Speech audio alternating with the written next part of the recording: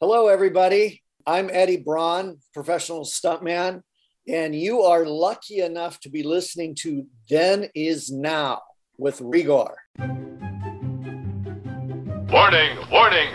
Today's episode contains spoilers. So if you have not seen the movie or TV show that we are talking about, we highly recommend that you watch it first, then listen to this episode. Thank you. Rise and shine, my sinners. When Father Evil starts his day, he gets a little deadly. Deadly Grounds coffee has the richest, smoothest flavor you'll find anywhere. It's sinfully delicious. Once you go deadly, you never go back. Order yours at getdeadly.com. Coffee's so good, it's scary.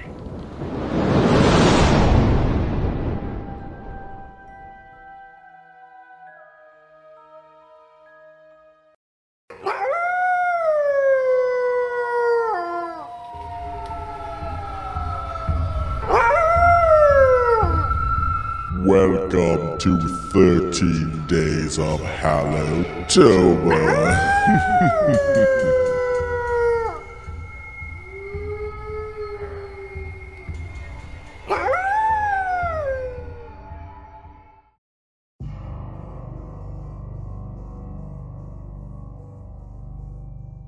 Hello and welcome to the Then Is Now podcast's yearly event, 13 Days of Hallowtober. In this 2023 edition, our topic is werewolves and werewolf movies.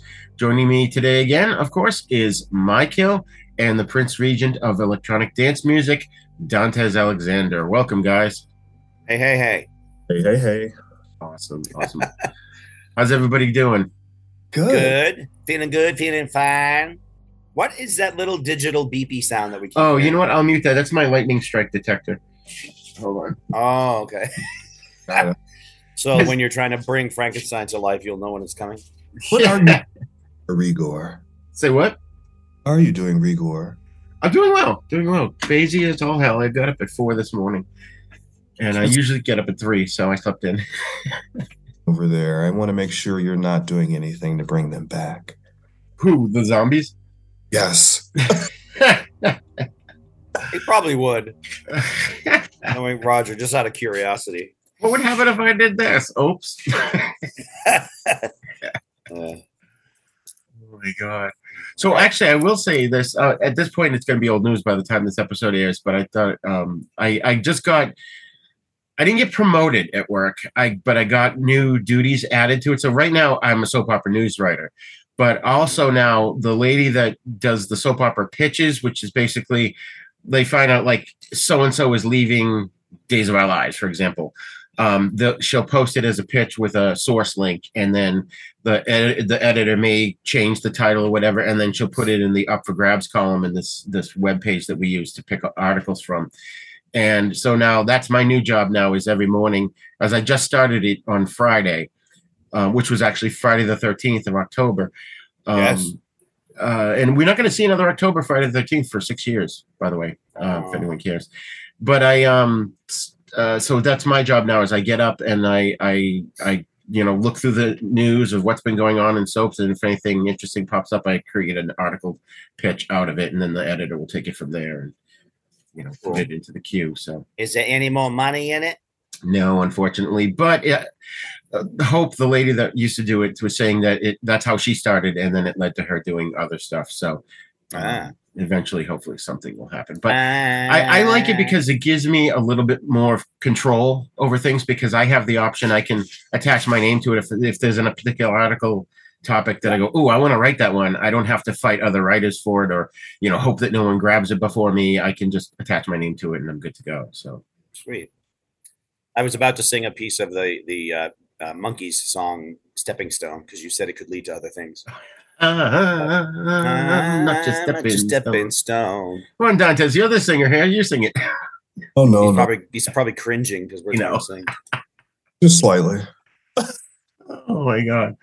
All right, folks. So our film this episode is called Dog Soldiers. It's from 2002, and it stars Sean Pertwee and Kevin McKidd.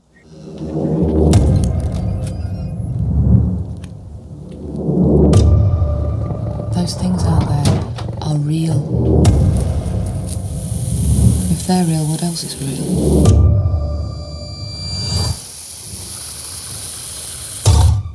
You may never get another night's sleep as long as you live. Now, as of this moment, as far as we're concerned, we are 50k behind enemy lines. Now, expect nothing less than gratuitous violence from the lot of you. Every year, more and more people come through here. Every once in a while, they don't come back.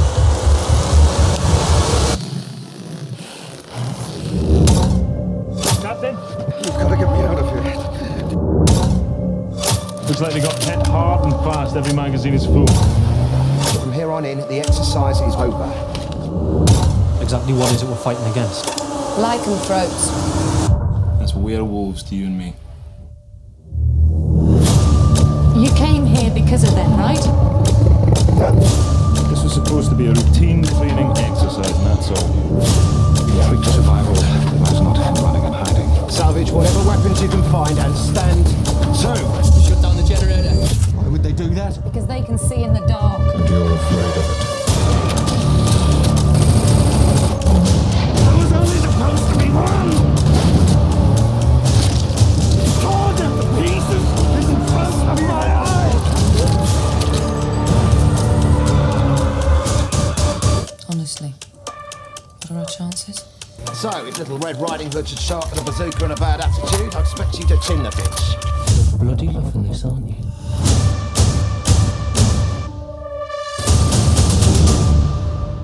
Terry, where you're at, stick the kettle on. Could all do with a brew.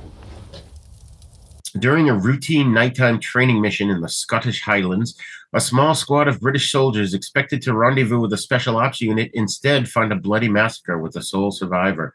The savage attackers of the special ops team return, and the men are rescued by Megan, a zoologist who identifies what hunts them as werewolves. Without transport or communications, the group is forced to retreat to a farmhouse to wait for the full moon to disappear at dawn. So, first impressions, and when did you first see this? Michael, you go. I have seen it before. I saw it. Shit, I don't know. I don't know when I saw it, but I saw it. I would venture to guess whenever the hell it came out, or within the 5 years of when was it released? 2002. Okay. I don't think I saw it right when it came out, but I think maybe we may have rented it or something. I think I watched it with you. I remember liking it. I think it's a little bit inspired by Predator, especially the beginning part, the first half of the movie. I think is a little reminiscent of Predator, but not in a bad way. Not like, oh, they ripped it off. But yeah, I liked it. I liked the actors, and I remember liking it. I'll go into detail later, but I remember liking it. Yeah. Nice. Yeah, I don't know if it got a U.S. release here. It's been in a couple of film festivals, but I don't know if it got a theatrical release. But Dantes, when did you first see this? You know, we are now up against live hostile targets. So if Little Red Riding Hood should show up with the bazooka, I expect you to chin the bitch. No, I'm just joking. One of my from the movie. This was my first time seeing this movie, and I have to say thank you for putting me on. I really do, because this feels like a cult classic. I don't know if I have the power to judge something to be a cult classic, but it feels like it is a cult classic because it kicks ass. Yeah, it definitely does. I think we saw it when it first came out on video. Like I said, I don't think it got a theatrical release. I don't really remember when I first saw it, but I remember really enjoying it. I liked it so much I bought the DVD. So I had the DVD. Yeah. So I haven't seen it. I've probably only watched it maybe once or twice over the years. And for some reason, I don't know what it is about this movie. I always tend to forget it, or I have a hard time remembering it. And it's like, like I said, I've seen it a couple of times since the first time. I just remember guns and werewolves. Yeah. And I always like it when I watch it. And I'm like, why can't I recall anything from this movie? So. That's what they should retitle it, like Beasties and Bullets or something. Beasties and Bullets. Line actually for the movie was like I remember looking at the preview when Rigor told me, "Yeah, we're going to be doing this movie," and I remember looking at like the old preview on YouTube, and I think it was like a bitch of a werewolf movie. A bitch of a werewolf movie. That's hilarious. It's like so bitchin'. Yeah, but I really enjoyed it. I really did. It sort of actually reminded me of Boondock Saints. Oh yeah, yeah. Just like I mean, and I think the reason why maybe why it sort of gets forgotten is because that, like in 2002 there was so much like so much werewolf stuff going on. Like you had like your buffet of stuff, you know, in 2002. But it definitely stands, at least for me now, in like my werewolf canon. I appreciated this because this was more underworld than underworld could have been. But I will. That's all I will say for now. Okay, yeah, let's talk about well, Neil Marshall. This is his directorial debut. He both wrote and directed this. He originally wrote the first draft in '96, and it took him 6 years to sort of refine the script and get the financing. But basically what he wanted the focus to be on the soldiers, with the creatures being an enemy that just happens to be werewolves. And he made a concerted effort to avoid cliches about werewolves, the curses, you know, how, moaning and groaning about being a werewolf, that kind of thing that we'd seen, the tropes that had been exhausted in films, and that he wanted to just kind of do something fresh. And I think that comes across in this movie. It's very different from any of the other werewolf movies we've covered. Yeah, I agree. And of course, we've got Sean Pertwee as the main character, Sergeant Harry Wells. He's not quite the main character. I'd say the other guys. I'll get into him in a second. But folks who are Doctor Who fans will know that he's the son of John Pertwee, the third Doctor. Oh. And yeah, of course. He's really good in this. And he's one of those faces that you've seen in other things and just can't never remember what it is. Right. Yeah, he's really good in this. And then I always thought he was in Diary of the Dead, but he's not. There's another British guy in that. As I looked it up, I'm like, wait a minute, wasn't he in Romero's Diary of the Dead? Which, by the way, total tangent here, but and I don't know if we three of us have talked about it before, but I hate found footage films, but Diary of the Dead is like a well done example of how a found footage film should be done, because Romero knows when to put the camera down, when to use a static camera that's on a wall. You know, it's not shaky cam from beginning to end, and I end up throwing up 3 times through the film, you know? Like you did with Blair Witch. Blair Witch and Cloverfield. Oh, yeah. What, Dantes? Sorry, I didn't. What film are you talking about? It's called Diary of the Dead. It's the, 5th George Romero zombie film. Oh, he made another one? Yeah, he made after Day of the Dead. He did Night, Dawn, and Day, and then he came back with Land of the Dead with Simon Baker in, I think, 2000, somewhere around there, and the guy that plays the Mentalist on TV, or he did. And then he did Diary of the Dead and Survival of the Dead was the third one.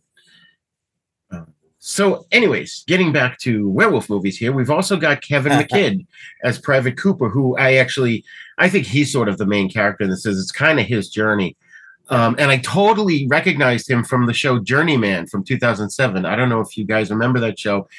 He played this journalist that ended up traveling through time, and it was fucking up his relationship with his wife because he would just disappear and then come back, and she had no idea what he was doing. And it was a really entertaining show. It wasn't a comedy. It was sort of a Quantum Leap kind of thing. Huh. But I guess he's been on Grey's Anatomy since 2008, which I never watched that show. But I liked him here. He's the one, and I had to go back and look. He's the one at the beginning that refused to shoot the dog. Yeah. I didn't get it until they said it later on. Yeah. And then we'll just run through here to got a couple more people here. We've got Emma Cleesby, who played Megan. She wasn't in many things, so I thought she was super cute here. And then, of course, Liam Cunningham played Captain Richard Ryan. He's got that face. He looked like Malfoy's dad from the Harry Potter films. Can't think of that actor's name, but he was also the villain in The Patriot, Mel Gibson's The Patriot. Oh, right. Yes, he was. So he kind of looks right. like... They do look similar. He was Davos Seaworth on Game of Thrones. I know, Mike, you said you've watched that. Yes, I have. And I remember recognizing, him from when I was watching Dog Soldiers this time. I was like, oh, he was on Game of Thrones. Yeah. He's also in one I haven't seen that's relatively new, Last Voyage of the Demeter, which I'm dying to watch. Oh, I want to watch that too. Yeah. I want to too. So the film opens up with him basically trying to force Private Cooper to killing this dog for like no reason. And Cooper's like, I'm not against killing a dog if I have to. He goes, but I'm not going to kill that one for no reason, you know? Yeah. So he kicks him out, and they end up reconnecting at a later point. There's an explanation later in the film why they end up reconnecting again. But I want to say I watched this on Hulu, and I liked the film grain. It had scratches at certain points, and I guess that's for some reason they had trouble getting it to Blu-ray or getting the actual original print. I think now that there's a cleaned up version that's on Blu-ray, but I think that the film scratches and the grain adds to the charm of the film, you know? Yeah. I think so too, because now that you say that, Rigor, it sort of gives, like you said, I hate to agree with you, but it does give George A. Romero totally. And I think that just gives that extra charm to it totally. Yeah. That's how I feel about most of the movies that were made in the 70s. It's like they look like a film. Right. You know, it's not when things are too cleaned up and perfected, it's like, okay, it's nice, but it doesn't have that same grit and like realism. And I don't know. Right. Do we have to see every zit and divot in a person's face, you know? Right. And you know what's another thing while we're on like including too much shit in movies? Every single time I watch a movie now where a character has to puke, they have to show the person puking. I know. I'm like, can't we go back to the days where the person puked off screen, or at least like we're looking at their back? I don't need to see every bit of puke that comes out of their mouth. Right. Yeah. And if their character is sitting there eating while they're talking, I don't need to hear every little sound they make while they're eating. Can we just like turn that down a little and just have them talk? Right. I don't know. Anyways, pet peeves. I'm sorry. Go ahead. But this movie for me was also really refreshing too, because the only woman, Emma, I believe she played Megan. Yeah. It was nice to not have a final girl scenario in this film, because I was really sort of expecting that. She wasn't weak at all. Like I said, I always hate to compare things, and that's why I said this was it's part of the process. Yeah. I know, but I hate it because I haven't seen her in anything actually in a while. Emma, I think her name's Emma Cleesby. Right? Yeah. Gal who played Megan. Yeah. She was in mostly British stuff. Oh, well, that's probably why. Because, we don't get access to all of that stuff here. But I really enjoyed the fact that it wasn't like, a final girl scenario, and that, she was actually, leading everybody, to this remote space. And it's refreshing. And I think we said that again about American Werewolf in London, where we see like these really clean cut presentations of what European society is. So it's always good when you get to see something outside of, London. Like here we are again, smack dab, in Scotland in the woods. And that actually makes me think of like the Hound of Baskerville as well. Do you guys remember that? Yes. Yeah. So like I totally like loved all of it. I was there for all of it. The only thing that I think probably could have been better was that they delayed, following up with sequels, but I love it. And like I said, I just was so happy it wasn't like a final girl thing. Cause as soon as I saw her, I was like, okay.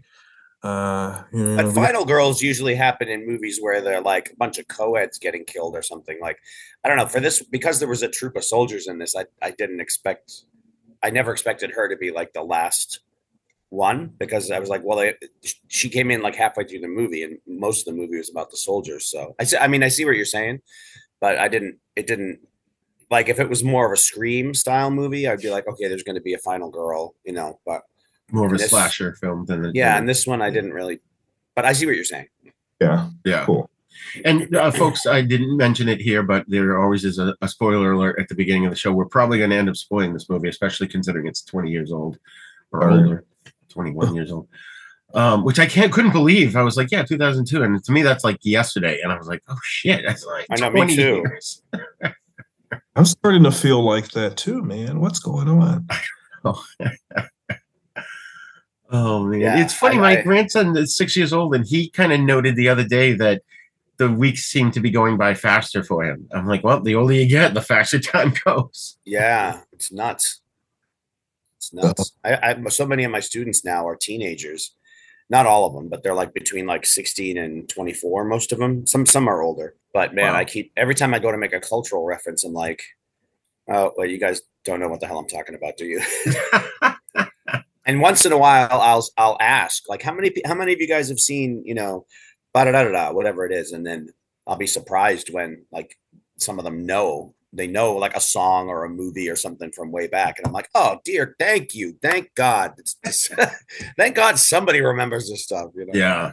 My kids did that, and all through high school, they always got the teachers' references because of me. Because I exposed them to all this stuff, and that's what this show is about: is helping people expose young people to cool stuff that they missed out on. That's right. And this is another one of those properties I think that a lot of people actually just missed out on, because in 2002, like when I think of all of the movies in the same genre, I mean, there was so much going on, and this little indie film actually outshone all of them. Like even Resident Evil, I forgot which version that was that came out around the same time. This was, very, very, very low budget, but it accomplished so much because all of the actors were very good in this film. And I had no idea he was, what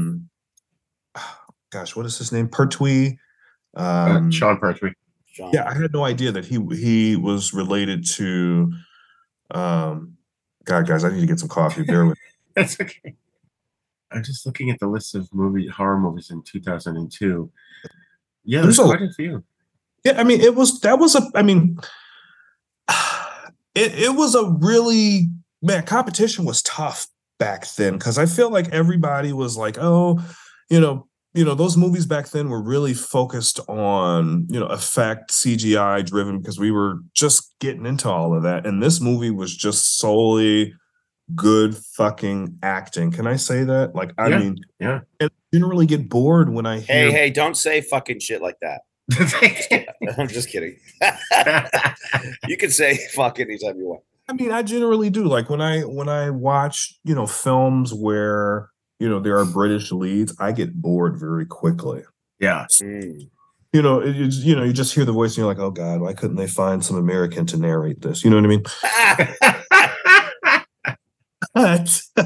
But this made it so enjoyable because everybody was very, very good. All of the actors were very good. Even the effects, I think the effects were really, really good too. And they didn't really focus so much on the effects in this movie as opposed to the when, why, and how, Yeah. I agree. And it's funny too, when you look at the design of these werewolves, every time, like, I don't know if you guys watched the show Secret of Skinwalker Ranch, which is actually it's a real world show. I hate to use the term reality show because that'll make it sound like it's a piece of shit, but it's basically these scientists are investigating a place in Utah called Skinwalker Ranch. And whenever I hear the word Skinwalker, I picture these werewolves in my head. Because they pretty much only have hair on their heads. The rest of their body is like I don't know if they fell into a vat of Nair or what happened, but well, I mean, like I said, I think I don't know, but like I said, when I see this, design of this particular werewolf, it sort of keeps in line with what was actually going on at the time. If you look at, some of the underworld werewolf variations from that time period, some of those creatures look like they went through near too. Yeah. I think it just keeps in line with, the Hound of Baskervilles, and I just see and feel maybe, like Neil wanted to pay homage to that tale, and keep the wolf in a more natural looking dog state, Yeah, yeah. You know what it makes me think of too is Ghostbusters 2, where Bill Murray's hosting the show and he goes, "Next on our show, hairless pets. Weird." They are. They are weird though. Yeah. A friend of mine has a hairless snake. Can you believe it? I didn't know snakes had hair. Yeah, I didn't know that either. I'm just being weird. A hairless snake. That's funny. Oh gosh. That's okay. Next week we're gonna get our first color TV. So. Oh. So yeah. So this this movie, we were just mentioning the movies that came out in 2002 and the horror movies, and I looked and I saw 28 Days Later came out also, and that came out in June of that year, and this came out in May, and I think those two are probably the best of the year. That movie scared the shit out of me. Yeah. I have to go back and watch that one. That one was pretty damn scary too, Mike Hill. I have to agree with you. I think we have that on DVD in here. Do we have that, honey? Yeah, we do. Cool. Yeah. That movie scared the fucking piss out of me. Oh my God. Oh, go ahead. No, go ahead. I'm sorry, Igor. Well, I was just going to say, I like how this movie, when it starts off, got to see him about the dog thing. And then you get to know the soldiers for a little bit. And it's not too long of a sequence until a fucking dead cow falls into the campsite. Yeah. Like, what the fuck? That was so random. And that to me is where the tension really begins in the movie, And there's like one of them wants to just like run out and find whatever did it and shoot it. And they're all like, whoa, whoa, whoa, whoa. Like, you're going to get yourself killed. Get back here. Yeah. About this film though is that they did, I mean, it was a horror film, yes, but it was more or less a film about soldiers who were up against another enemy. Like, I don't want to compare it to like, certain wars, but I mean, so they tried to make the werewolves as, I don't want to say human, but they just tried to create them as not like the scary, horrible thing, but just another enemy, Yeah. Because they were already prepared because they were soldiers, Yeah. That's kind of cool to me. That's smart filmmaking, like that actually made me have my guard down a little bit, and it actually caused me to jump more because I felt like I was a soldier. I got to know the characters, but the werewolf was not like some supernatural force. It was just like, oh shit, this, now we're out here with this fucking enemy. You know what I mean? Yeah.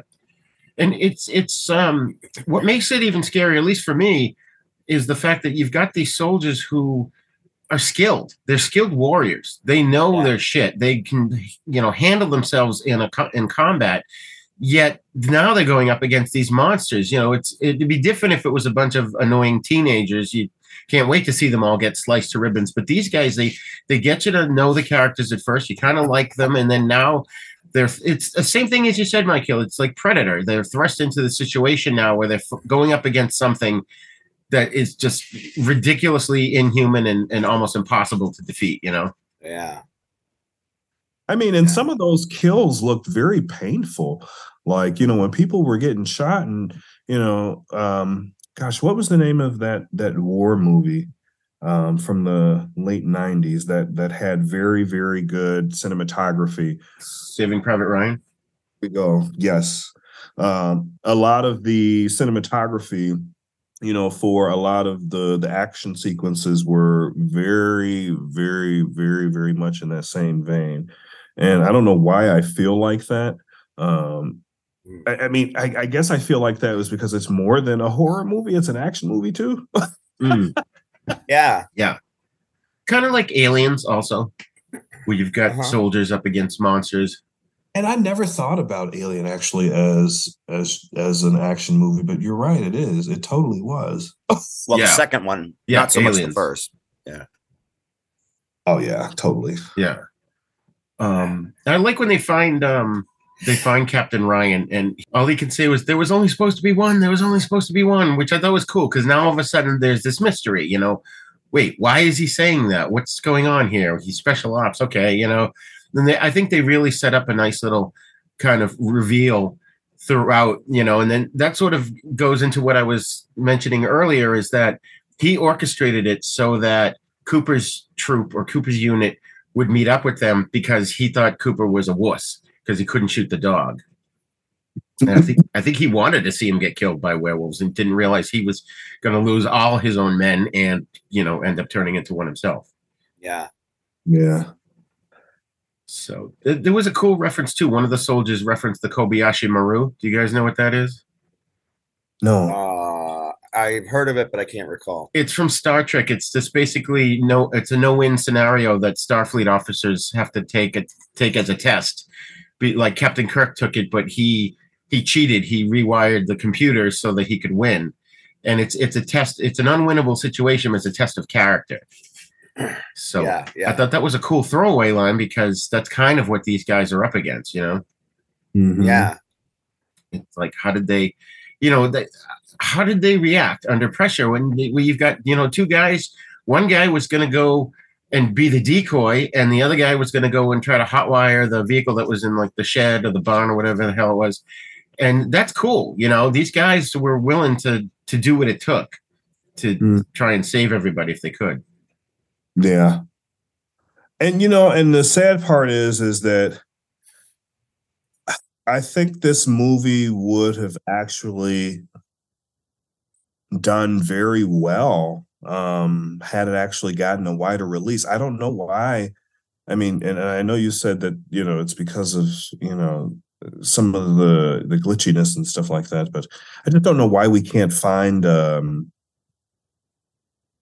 these films actually even coming back, to cinema now. Because this would be, I'm just being serious, like, and I missed that time so much. And I read about it, because I didn't grow up during that time where, you could go to the movies to see, older horror films that, may not have, been current, you know what I mean? But Yeah.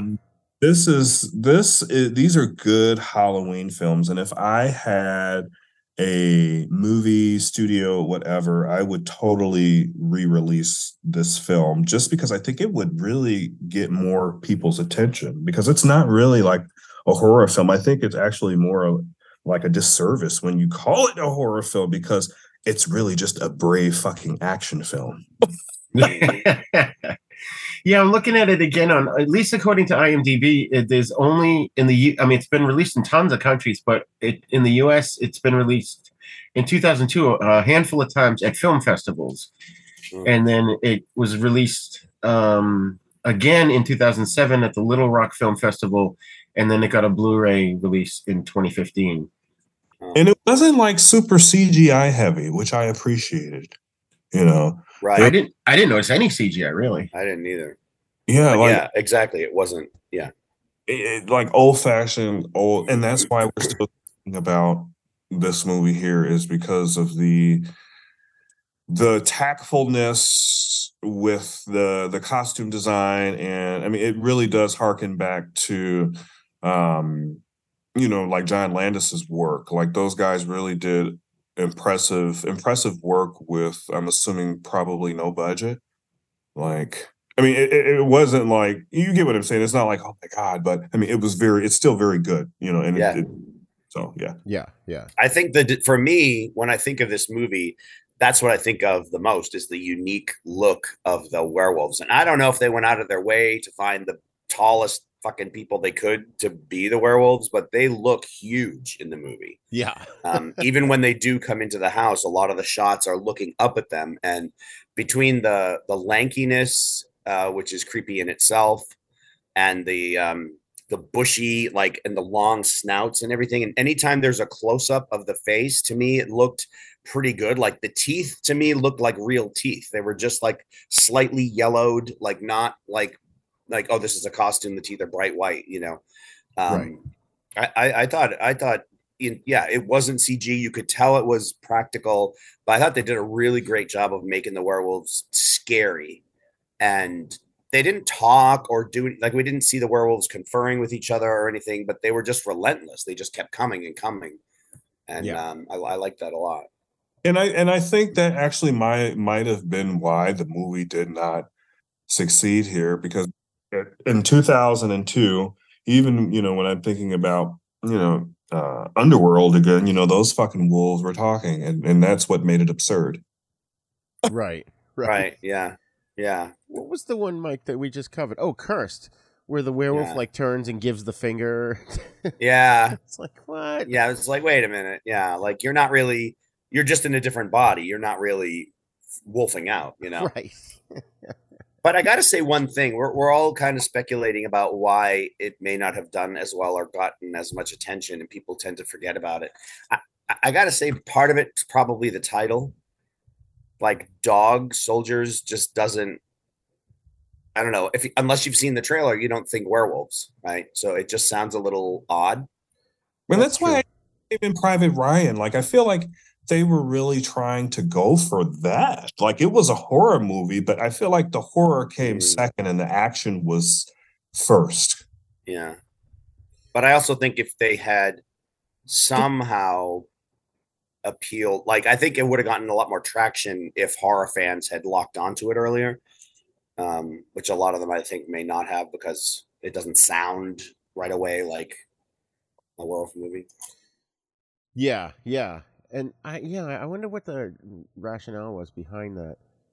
To find anything out why they decided to name it Dog Soldiers? No, it didn't say in the well, I can look it up there. I was just looking at the numbers. I guess yeah, it only made 58,000 in its box office release. So but then the video sales when it came out on Blu-ray made I don't know why it's just lists Blu-ray sales here, but it made 338,000. And I'm trying to see if it tells me what the budget was. Okay, hold on, box office. And else also too, what I just realized, it just plopped me over the damn head. Guys, isn't this the director of Hellraiser? I don't think so. No, because this was his directorial debut. Really? Yeah. I think Clive Barker. Oh, he wrote it. I don't know if he directed Hellraiser. There it is. No, that's 2022. Here we go. 1987. It was directed by. Oh yeah, it was directed by Clive Barker. So yeah, definitely wasn't this guy here. I don't know what he did for some reason. Yeah, he like I said, this guy, it was his first movie, and he had done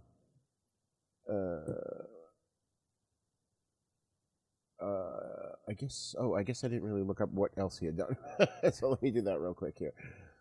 Oh wow, geez, I wish I really did look up his filmography. He directed The Descent from 2005, which Mike Hill has stepped away for a moment, but me and him watched that when it first came out on DVD, and we were screaming like schoolgirls through that movie.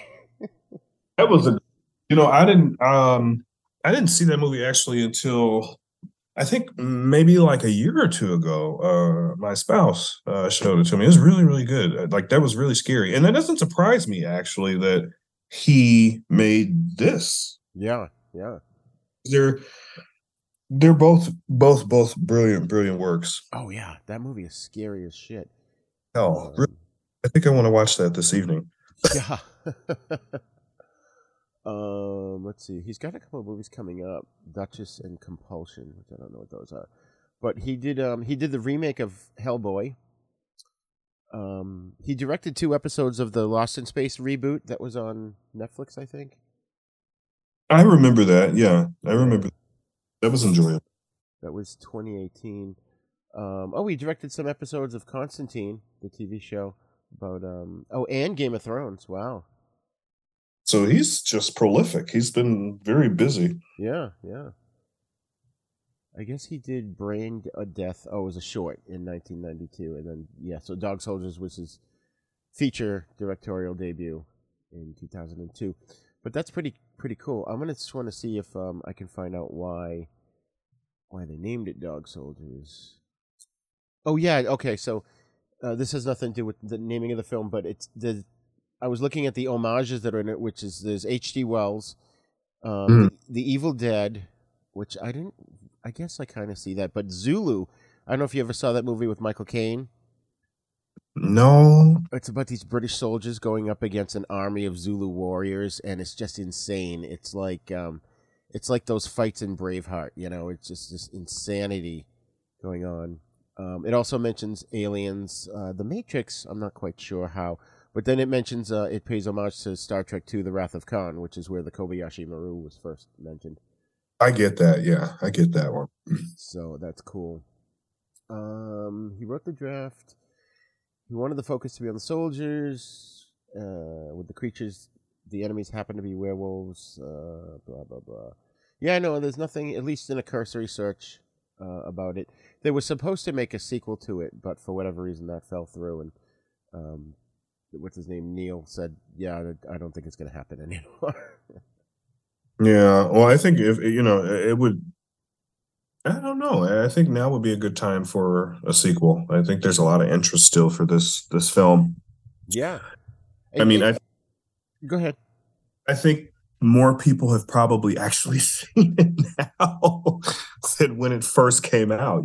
It's just that I feel like it's a cult classic because, just in preparation for today's show, just asking around and talking to, my old sociology professor, we used to watch stuff like this in school, actually, to try and figure out, what is society actually telling us? You get what I'm saying? Yeah.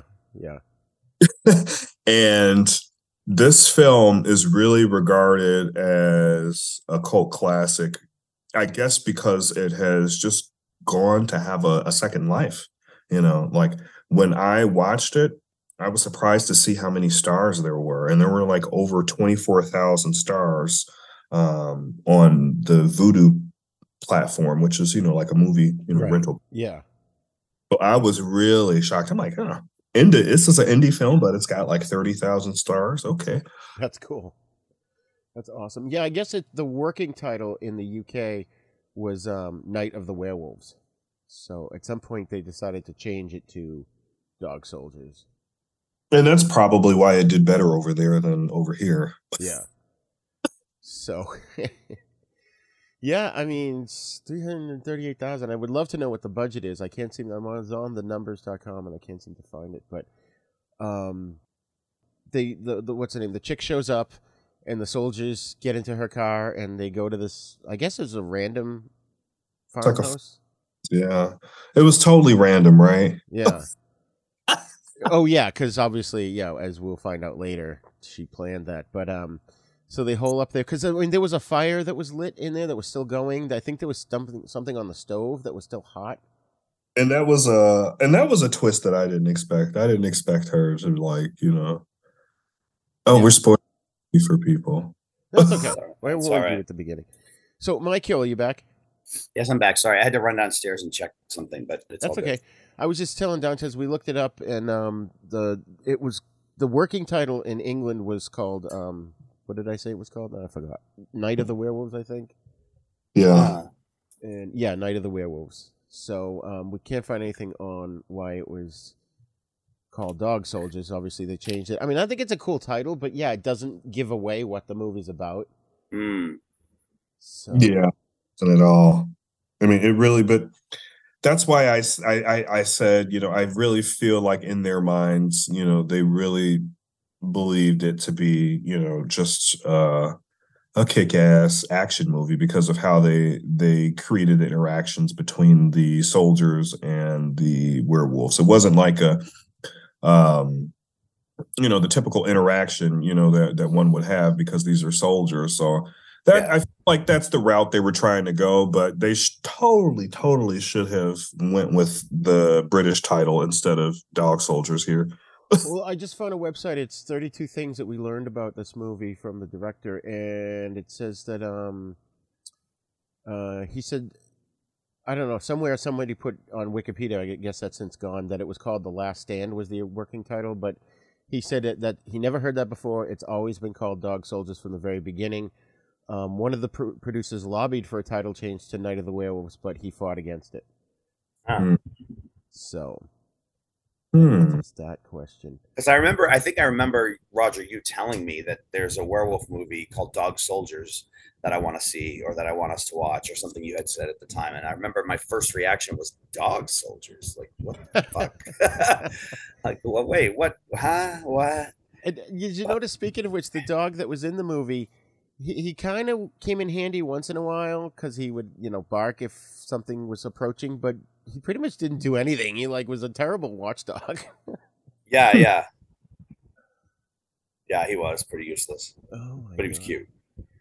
Oh, wow, this is cool. Jason Statham was actually cast in the lead role for the year leading up to the production, but he dropped out in order to shoot John Carpenter's Ghost of Mars and was replaced by Kevin McKidd.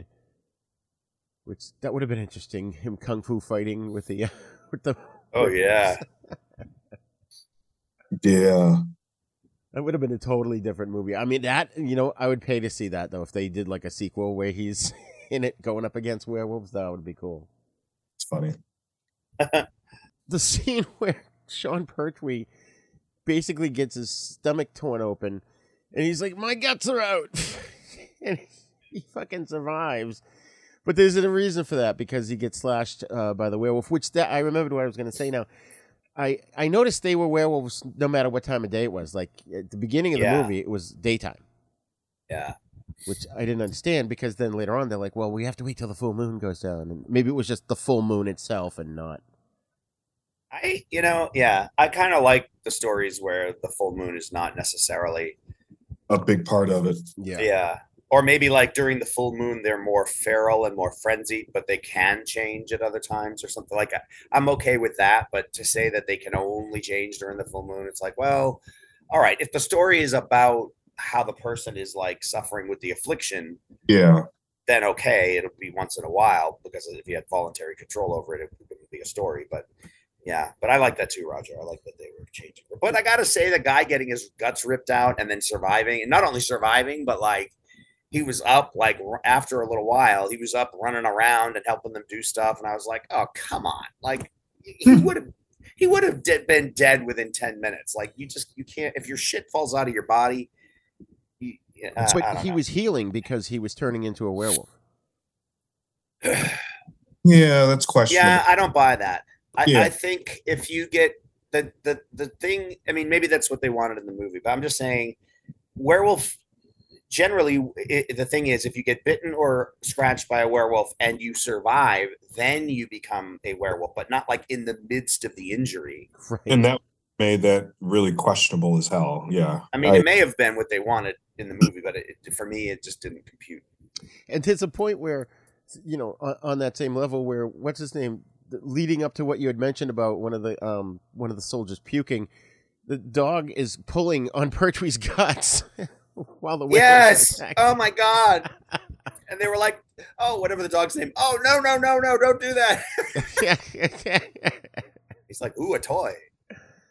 And then the guy, of course, sees that, and I hate seeing people puke. And I did notice at a certain point, about 20 years ago, all of a sudden they decided it's okay to show people throwing up on screen. Yeah, and they just overdo it now. It's like, Jesus. But then later on, when he's healing up, I think what's his name, Cooper asked him how he's doing. He's like, "Oh, a touch of gas," and the fact that various body parts are trying to vacate the premises. Bloody terrible. Yes. Oh man! So I looked this up. Remember, Cooper glues his stomach together, glues his stomach shut, and they said, I think the chick says, "Oh, it was invented in Vietnam or something." Technically, the super glue was discovered during World War II, but then military doctors used it in Vietnam to capitalize on the adhesive properties, and it ended up really saving a lot of lives, which is kind of cool, because most soldiers, when they get injuries off base, they end up bleeding out before they can get proper care. Yeah, and you can't like take the time to sew it up or whatever. Yeah. But I gotta say, that's a pet peeve that I have about other movies too is a lot of times people have these like deep wounds of one form or another, and they just sew it up or they close up the outer skin, and then they're like, okay, we're fine. And I'm like, no, you're not fine. You still have all this destroyed like tissue and things that have been moved around and severed inside your body. Like, yeah, your skin is closed up. But I mean, it just happens in so many movies. And I'm like, wait a minute, just because you closed his skin doesn't mean he's back to normal, like good as new, Right. But Yeah. I'm sorry, I'm being really negative today, but I have a lot of pet peeves. Yeah. Apparently. That's okay, Nelly. What? I said it's okay, Nelly. Negative Nelly. Negative Nelly. Yeah, negative Nancy. Did you guys watch it with the subtitles? Oh God, no. No? No. Oh, okay. Because I always watch I watch everything with subtitles, whether it's Sometimes I do, especially if it's late at night. I'll put them on. Yeah. This was a good one. I mean, I'm pretty good with the British accent because growing up watching a lot of British comedies and stuff. But I was glad to have it because there were a lot of little details, things that they were saying that I wasn't quite catching. But I was but the subtitles were like ahead too, so that was kind of screwing off my viewing. And the wasn't there at least one character who was Scottish? I thought they all were, no? Maybe they were all British. I don't know. You said they were British soldiers in Scotland. Oh, right. I don't know, but Scottish is a lot harder to figure out to listen to than regular British accent. Yeah. I agree. But we did learn a new use of a word here, bone. It's basically the same as bollocks. Bollocks. Very important British vocabulary. It's very. Remember, in high school, a friend of mine had because there used to be a punk band called the Sex Pistols, I guess. Yeah. And he had a shirt that said, "Never mind the bollocks, we're the Sex Pistols." And I was so fucking clueless in high school, and I was like, "What's bollocks?" And he and like two of my other friends kind of looked at me, and I was like, "What?" And he goes, "It means bullshit. Never mind the bullshit." And I was like, "Oh, okay." And I walked away. And like later on, I found out what it meant, and I was like, "Oh, I'm an idiot." That's hilarious. Oh, and it sort of reminded me also too of like this is an intelligent film. Like it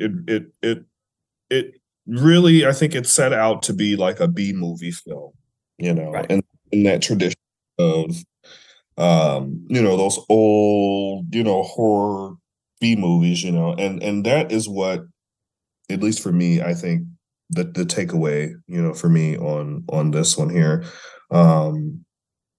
They go out for a training exercise and then they end up struggling, and acting like soldiers.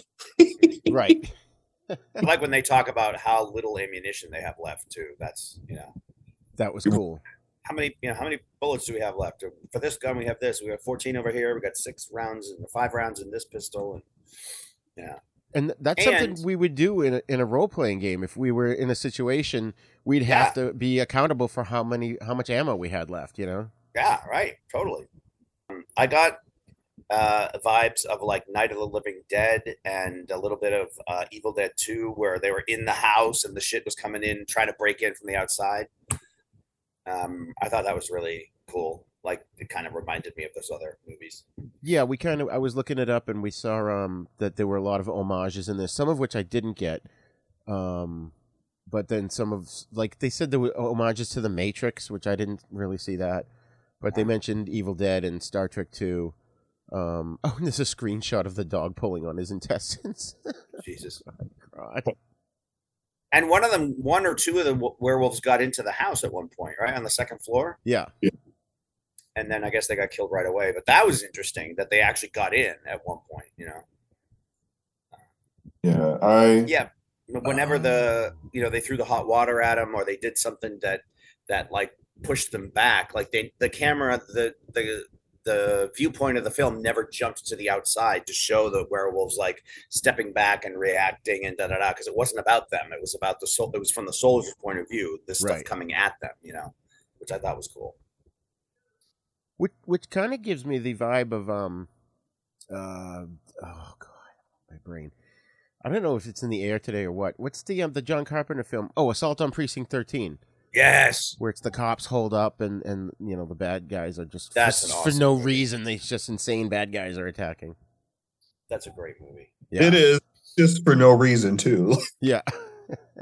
Yeah, it's just like everybody freaks out at the same night. And so there was another line in here talking about on the same lines as British slang. Pertwee says, "I'm fucking bent." And it reminded me because I used to love this show. It was only 2 seasons, and I highly recommend it. It's called Life on Mars, and it's about this cop that ends up in 1973. Yeah, that was awesome. Yeah, oh my god, yeah, it's so good, and it's so funny because the way they did things back then is completely different than the way they do things now, and he's horrified by what happens. But he one of the lines in that show is he's like, "I'm not a bent copper," meaning he's not a corrupt police officer. And what that comes from is, and I kind of figured this out on my own, but I looked it up just to confirm it. But they call cops coppers because they used to have copper buttons on their uniforms. Yeah, I knew and that. so if one of them got bent, it was a bent copper. So that's where that comes from. But it also means corrupt. You're bent. I didn't know that. Yeah. I always also heard people say "get bent," like kind of a way of saying "fuck off." Right. Yeah. Get bent. Yeah, bent. I think I used that in the past year. I knew the copper thing, but I didn't know about the bent. Oh, that's interesting. Yeah. Huh. I'm not a bent copper.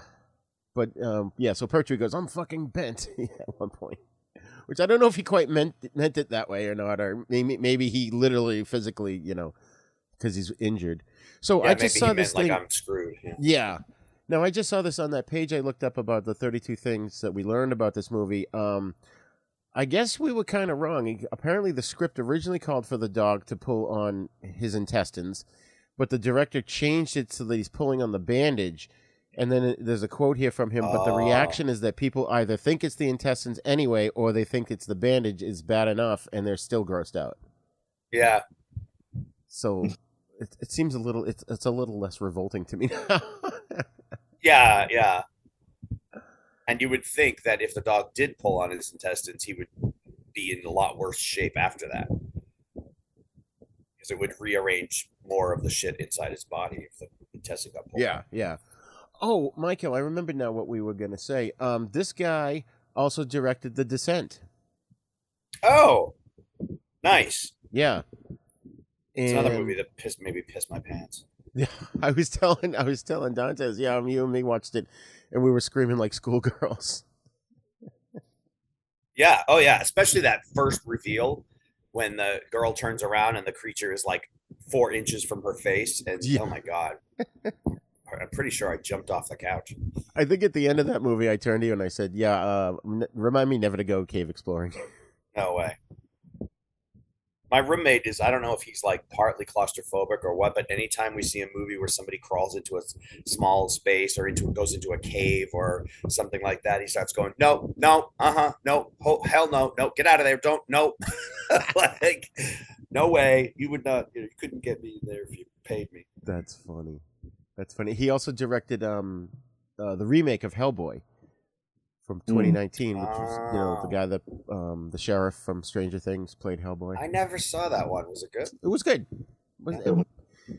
You almost did. I mean, they could have just continued the story. There was no need to sort of remake it, and then it's not really a remake. I guess it's more of a reboot, but still. I mean, why can't it just be like James Bond? You just cast a new guy in the role and continue on with as it's been developed, Right. Yeah. So let's see what else is there. Oh yeah. Oh, I do get the Matrix reference because I wrote it in my notes. Duh. One of the characters' name was Spoon, and at one point, somebody after he gets killed, he goes, "There is no spoon." Oh Jesus! And I wrote Matrix reference next to it. You're right. I saw something recently where I felt like there were a lot of Matrix. Oh, you know what it was? And I didn't talk about this at the time. It was the Wolfman. And I thought, it's interesting that fucking Agent Smith there. What's his name? The actor's name. I always forget his name. Hugo Weaving. That Hugo Weaving was in the Wolfman remake with Benicio del Toro. And I remember thinking, I mean, he wasn't the main character, but anyway, I remember thinking at certain moments that, like, when the werewolf was like running across the rooftops and being shot at, it's like there were moments and shots where I was like, oh, that was kind of Matrixy. Like there was like 3 of them in there, and I didn't talk about it when we discussed the movie, but I remember noticing it. Oh, that's okay.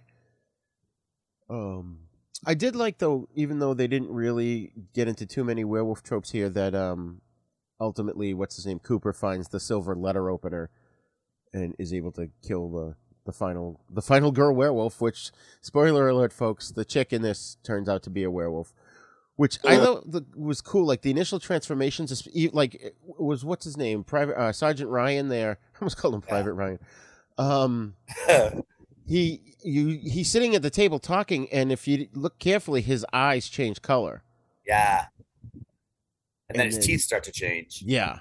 And then he sinks. I thought it was a little like overly cinematic. He sinks down behind the table, and all the other people just standing there waiting and like looking over the edge. I'm like, run, you know. And then he stands up, and they're like, "Whoa, it's like, guys!" While he's transforming, get the fuck out of there. But I guess he was the first person they saw change, so they didn't know for sure. I guess, yeah. That's what I was going to say. Something Spencer said in one of the shows we did recently was that you don't know. When coming from a real world perspective, you don't expect that. So they knew there was creatures attacking, but they didn't know he was going to turn into one. So they just sort of were like, But I mean, to stand there instead of to like walk around the table to see what was going on, like it was a little bit like, I don't know. I think that happens in a lot of movies where people don't do what they would naturally do. They just sort of stand there because they need a dramatic moment to happen or something. But right. Did they establish that the silver letter opener was there earlier in the movie? Or did it just like appear? I don't recall. Dantes? I think it just appeared. Yeah. Which that's kind of... That was convenient. Yeah. Deus Ex Machina. Yeah. Oh, look, I just happened to find it. Would have been funny if he thought it was silver and then it wasn't. Right. It was plastic or something. Whoops. Oh, my God. I get some of those antimicrobial socks that have like the silver threads in them. Yeah. Put them over your hands and start punching the werewolf. Got me silver gloves on.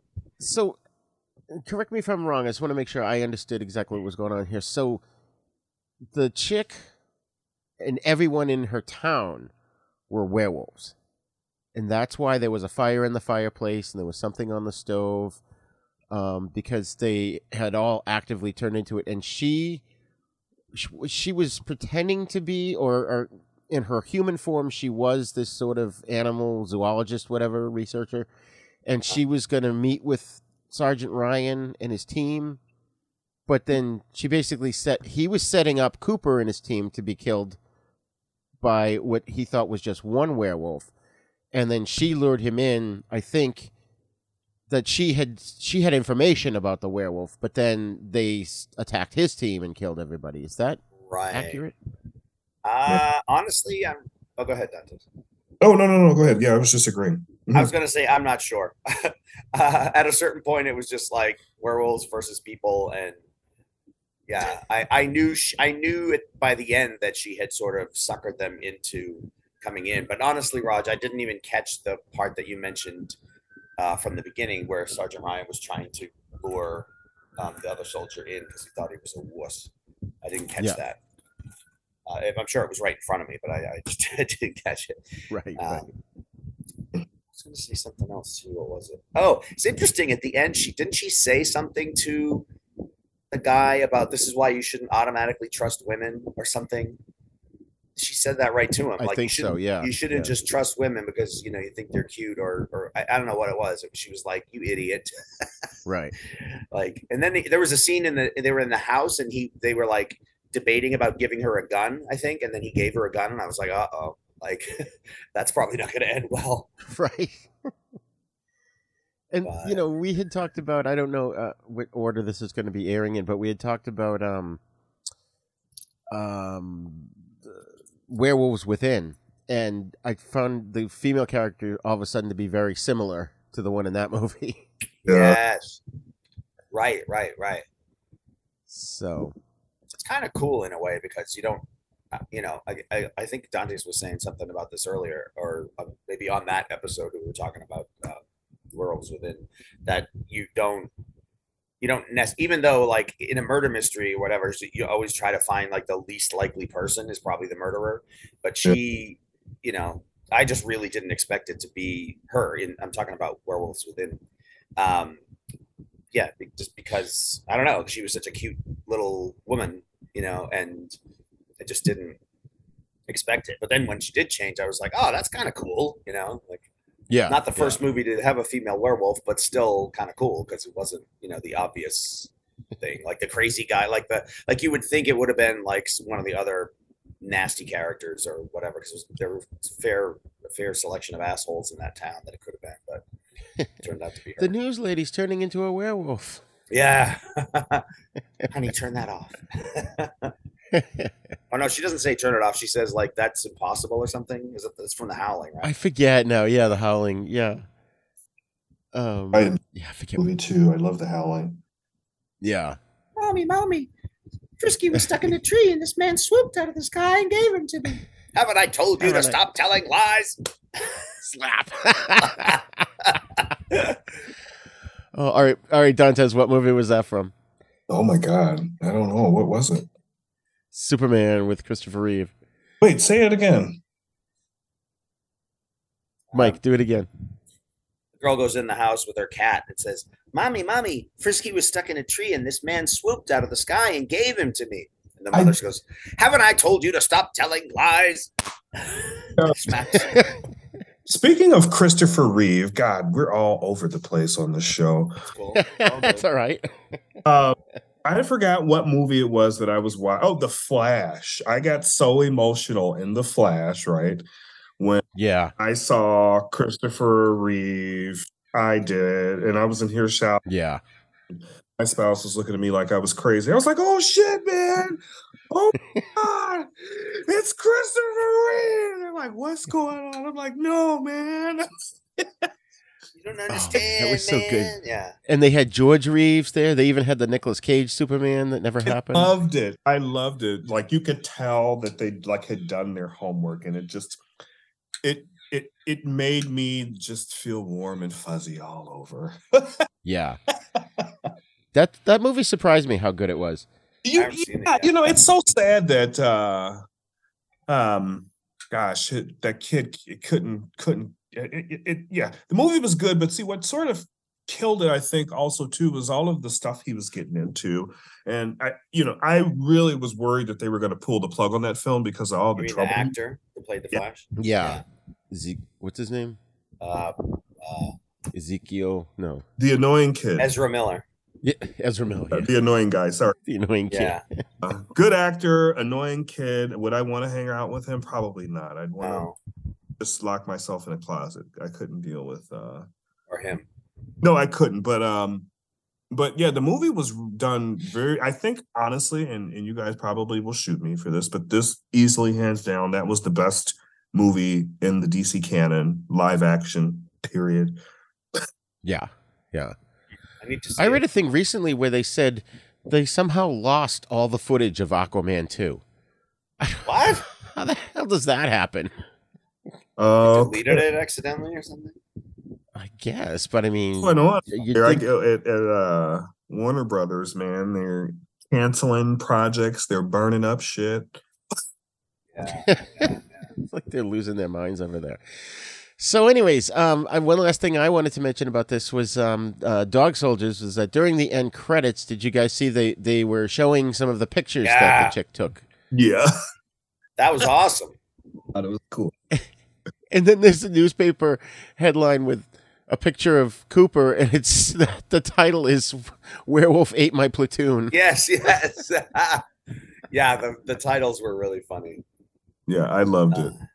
I loved it. I want to, gosh, and I really am so grateful for you having me on the show. I've learned so much about, like, this was definitely not a movie I would have watched on my own, just because of, the trailer was not, it wasn't, it didn't like I thought it would have been like just a bad horror film, but like I said, it was just a really good fucking kick-ass action movie. And I want to go back now and try and watch it again and notice some of the things that I didn't catch the first time. Yeah. I didn't get a chance to watch it again, and I was really trying my hardest to get a chance to watch it again before we did today's show. But I really enjoyed it. And there was another movie that I think we talked about that I didn't watch. I didn't watch the original Wolfman until after I watched the remake with Benicio del Toro, because I had reference material there too. And now actually, and you know, thinking about, you know, the connection between all of these films, the privilege though about this is being able to see the different variations of werewolf, the different presentations of it. Like, we have literally done, you know, films from, you know, 50 years ago all the way to now. So we have seen, you know, the different variations of what a werewolf looks like. And I love how each director brings something specific to it. Like, you know, with this film, I thought, you know, the werewolf was very hound-like, you know, didn't have a lot of fur. Yeah. You know, it was a werewolf of Scotland, you know what I mean? Right. And even the Wolfman, like looking at, you know, the original Wolfman film that we watched, and even the remake, I looked at that and I say, okay, well, when I look at that Wolfman to me actually looks more like a dog than the wolf and the dog soldiers. Right. So would you guys say in this movie they're werewolves? Oh. Oh God, man. Quite possibly. I mean, yeah, because or maybe they had cancer. I mean, you know what would be funny is if like they went into the bathroom and there was like a shit ton of like straight razors and shaving cream all over the we shave our bodies every week. Oh man, I just got a weird image in my head now of a werewolf that has no hair on its head, but the rest of its body's hairy. My gosh, wow, dude. And that's a Scottish werewolf for you, man. I mean, I really loved the violence level in the remake, the Wolfman remake. It was so like if I was going to make a werewolf movie, that's how I would do it. Just fucking body parts going left and right. I love that. Yes, thank God. Fine, yeah, because I loved it. I loved when the hand flew across the. I was like, yes, rip that shit off. Yeah. Too funny. All right, so final thoughts on this movie, Dantes. I guess you kind of already gave your final thoughts on it. Do you have anything more you want to say? I really want everybody to go out there and watch this movie. I mean, you will not be disappointed at all. Like I said, I would not have watched this movie if it were not for Rigor here. I'm serious, man. It really is a cult classic. I give this movie, honestly, I'm going to give it like a 9.5, just because of the kick butt action. The acting was very, very, very superb. I'm surprised that they were even able to get the level of talent that they had for it being, what, a $330,000 film, right, Rigor? No, that's how much they made. We don't know what the budget was. But yes, I love it, and this is definitely a part of one of my Halloween classics now. Excellent. Michael. Yeah, I've only seen it twice. I'm not sure that I love it enough to watch it, you know, multiple times in the future, but this version of I like the soldier characters and the camaraderie and them being trapped in the house and everything. I think it's very creepy and scary, and does a really good job of forcing characters who don't necessarily like each other into a situation where they have to depend on each other. And I also like that the werewolves in the movie were just like kind of what Dante said before. They weren't necessarily individuals, except for one or two that, you know, toward the end. They were just like this force of nature that they had to deal, not a force of nature like a hurricane, but they were just like this thing that lives out here and you have to deal with it now. And they didn't get into like individual personalities of the wolves or them figuring out how to get into the house or anything like that. It was just like that scenario for me is kind of like nightmare fuel, like being trapped and having like a dozen things on the outside trying to get in and kill you. And I will always keep that picture in my mind of the design of the werewolves and how tall they were, and they just were really creepy and unnatural.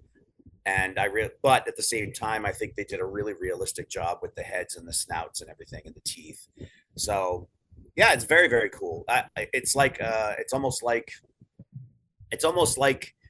the werewolves themselves stand out to me more than the plot of the story. Like that, just I don't know what I'm saying. Like the atmosphere of the movie and the threat and everything is stays locked in my head more than like, oh, I remember this character and that character, even though like Dante said, the acting was very good.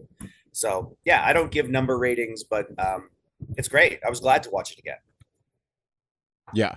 Yeah, same here. Before I give my opinion, I found out the budget was £2.3 million, which at the time was considered a low-budget film. But the director said that these days the description wouldn't apply to that.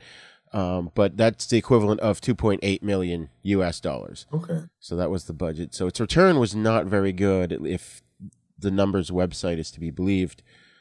So I forgot how awesome this movie is. I don't know why it keeps falling out of my head. It's like I said, every time I watch it, it's like for the first time I've forgotten everything in it. So I'm surprised every time. But it's gripping. It's scary. It's action packed. It's entertaining. Full of hairless werewolves, and I fucking love this movie. Yeah. I highly recommend this. I mean, it is gruesome, but I think folks know what they're getting into if they watch the trailer for this movie. So yeah, and it's not easy to come up with a new interpretation of how to present a creature that's half wolf and half man, but I think they did a really good job with it. Yeah. So, all right. Well, thanks again for joining me, guys. And Dantes, I forgot to ask you on our other show, and maybe I'll just take this and what you say here and use it again on that one. But can you tell the folks at home where to find you online and your music? Yeah, sure. You guys can go to facebook.com/DantesAlexanderMe or Instagram.com/DantesAlexander, or you can go to Spotify and just put in Dantes, I am he, and you shall find me. Awesome. I am he. And you Thanks a lot. Yeah. Thanks a lot, guys. Okay. All right. Bye, guys. Take it easy. Thanks.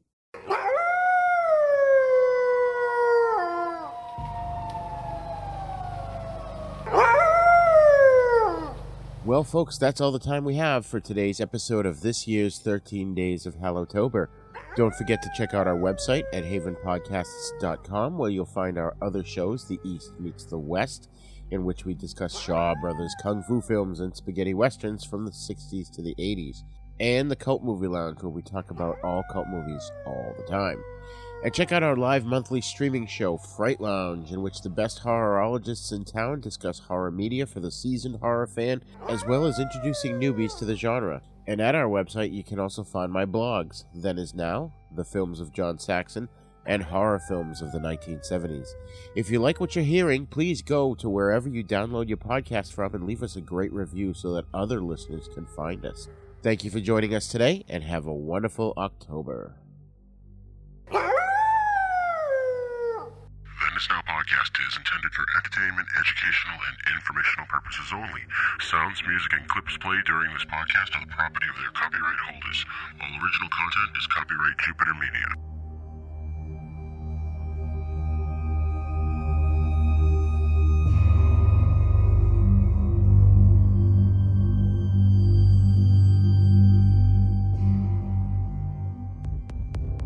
For more shows like the one you just heard, check out the Dorkening Podcast Network at thedorkening.com.